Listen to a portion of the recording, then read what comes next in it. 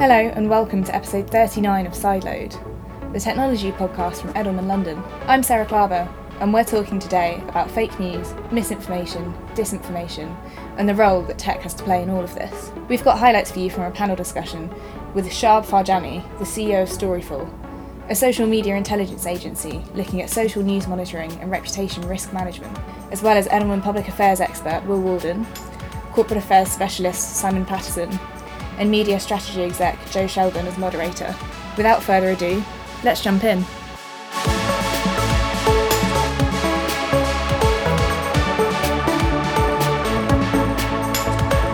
Let's get straight to it. Shahab, if we could start with you. In terms of disinformation and fake news, what are the kind of tactics that you're beginning to see deployed against brands and businesses? So, thank you first, Joe, for inviting me. Appreciate it, even without the sleep. I think the first thing to say is the point you raised in the intro, which is there is a difference between misinformation and disinformation, and fake news for that matter, but we're not allowed to use that term in my company, but we'll use it for today. Misinformation is accidental, or at least how we define it. It's an accidental occurrence. And disinformation is intended. Disinformation has been around for a very long time, and so has misinformation, because it's essentially misunderstanding. Where it's got complicated now is how the two overlap into each other, and those are the kind of tactics and trends that you see prevalent against brands, because whilst the two things are separate, there are people who are disinformers who can use misinformation as a thoroughfare, as a conduit, or the misinformed for their propaganda or for their message. So the problem becomes when you've got these two camps, one understanding and intending, one not understanding and mistaking, and it's proliferated by polarization or platforms or ecosystems or digital tools that just weren't around years ago. So the kind of tactics and trends we see now, I think we'll probably get onto it in a bit more detail later when we talk about case studies. But there are commercial intentions where people are trying to, make money for entities. There are political agendas. There are people just causing disruption just because they think it's amusing. There are some people doing it for notoriety.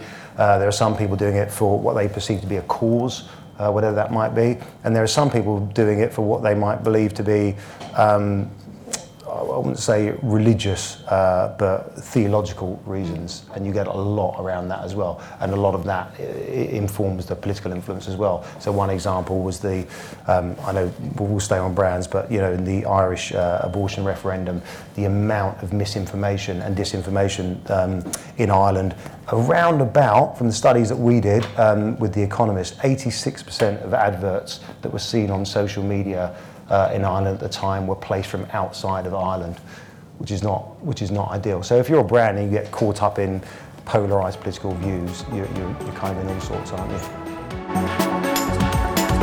Well, I think the interesting thing is actually that a lot of the most successful disinformation campaigns are simply utilising the best practice in communications and marketing and the technology that's already available to them. So it's not rocket science, it's something that already exists, and we as communications professionals and marketers are wholly aware as the tools at our fingertips. But it's the deep understanding of their audiences and who they're trying to engage with, which really allows them to create this bubble, these filter bubbles, to have these conversations in these echo chambers. And certainly what I worry about is actually it's only a matter of time until it spills into the physical realm. So actually you could use the Cambridge Analytica example, that actually if you want to generate a behaviour, an activity, whether that's not to vote or whether that is to vote, the quickest way of doing that is playing to already pre-established prejudices. And that's what we saw with the Internet Research Agency, so the Kremlin Troll Factory in St. Petersburg. And so actually these disinformation campaigns, whether it's anti-vaxxers or the far right, they're utilising these established prejudices to generate activity. What do you do about it, to Joe's point? Well, it is about education and the understanding and getting the leading indicators as to something fermenting in the deep web, on places like 4chan, etc., or other social platforms, is incredibly useful. But when it lands on your doorstep, what do you do? And so one of the things certainly here at Edelman we're developing is actually a training program to actually try and understand how you build informational resilience into your corporate brand, and actually as communicators how you actually then tackle that. And I use the word tackle quite loosely because it's a series of prioritizations. It's about understanding the main intent or objective which this group is trying to have against you. If they're simply just trying to be a pain and be disruptive for some other message or position they're trying to create elsewhere, then in a lot of instances it might be a case of just disregard. And that's why that senior leadership engagement is important, because when the sort of clickbait-esque fake news attaches to your brand, it's like a strobing light in the corner of the comms room. You know, no one can take their eye off it. All attention is drawn to it, and that's very much all the way up to the board level as well. And so having that confidence of your senior leaders to say, you know, in this instance, this isn't something worth muddying our hands with. And it's understanding as well the expectation gap of your stakeholders. If an organisation is trying to have an effect against your customers, their trust, their loyalty, or trying to short stocks or your investment base, then actually that is a problem. And how you engage with that isn't necessarily to go at it head on. There are reams of academic data will tell you that by simply mentioning the problem in the first instance, you will just reinforce that message. The only thing people remember is that disinformation, not your counter 2 weeks post your press release. And so what do? It's difficult. Well, you can test. And certainly my experience of working, combating Daesh's narrative in the Middle East is actually to identify what it is your stakeholders actually want, what they expect, what's within your gift to give, how that disinformation affects them, and engage with them in a meaningful way.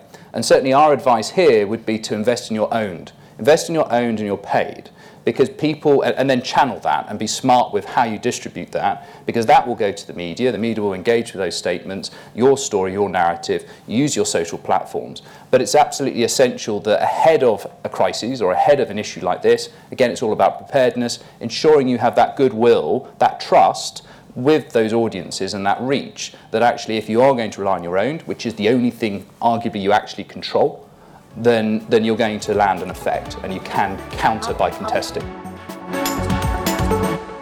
The real challenge, and I'd just love to ask you, Shah, about this, is that this is all well and good with text. Imagery, video that has been forged or changed. You know, how do you deal with that? Because I don't think most people will be set up for forensic visual analysis. It's incredible, some of the video that, you know, you've probably seen the Obama video when it wasn't actually him speaking. And just on that, the video change content, however you want to describe it, and politicians and individuals being manipulated in this is currently the single biggest thing that's occupying Whitehall minds in terms of how they would cope with that on a global scale. So, difficult. But deepfakes, which is what you're referring to, is, first off, deepfakes are very much in their infancy. The problem with that is deepfakes are going to get really good. But right now, no one needs to worry too much. I might eat my words, but from a video perspective, there are very few that are brilliant because they're incredibly expensive and they take a lot of work. So the tech that we develop is equally quite expensive, and it takes a lot of work to kind of get it into a state where you can spot definitively a really good deep fake. There just aren't many examples. Deep fake images are a problem. So doctoring a photo or a front page, or whatever it might be, is particularly difficult. And that's where tech overlays come in. And again, back to the platforms, one of the issues, so we've had this with a few brands who I can't talk about because it's under NDA, but essentially images were distributed of them on front pages that were real front pages, but things had been changed, things had been tweaked to the extent that, you know, let's say it was a political example, you sat in front of a US flag versus you sat in front of an ISIS flag are two very different messages, right? So you think about, you know, a corporate version of that, or, you know, if you work for Pepsi holding a can of Coke, blah, blah, blah. When images and videos are uploaded to 99.9% of digital platforms or forums, any of the big ones, the small ones, the fringe, whatever, most metadata is removed. And therefore you don't have any of the sort of the core components that identify the algorithms within that makeup. So you have to use things like overlay technology and so on and so forth that can map against it, and that's pretty good. Like, you know, we're there or thereabouts on it. The problem is if everyone has seen that and it's fed a confirmation bias about a brand or about a C-suite or a campaign, that group are probably not going to then unsee it when someone comes out and says, oh well, that wasn't real, and certain media aren't going to publish that it wasn't real. So it is tricky. And it's going to get much worse. Imagery, relatively, yeah. It's hard to get really good, to be honest. Front pages are probably the most successful to date. Tweaking a front page, yeah. That gets done a lot. Thanks for listening to this episode of Sideload. Before we go, let's take a quick listen back to the last episode of Sideload, where we discussed trust in tech with Margot Edelman.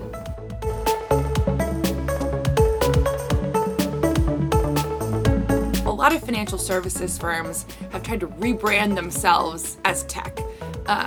And I think a lot of times it's almost like tech washing a little bit, in the sense that if they can brand themselves as a technology company, it's like, oh no, we're not actually just managing people's money, we're creating innovations that do good for the world, etc. What I would say is that I think it needs to be more than just a perception thing. It needs to be more than just PR.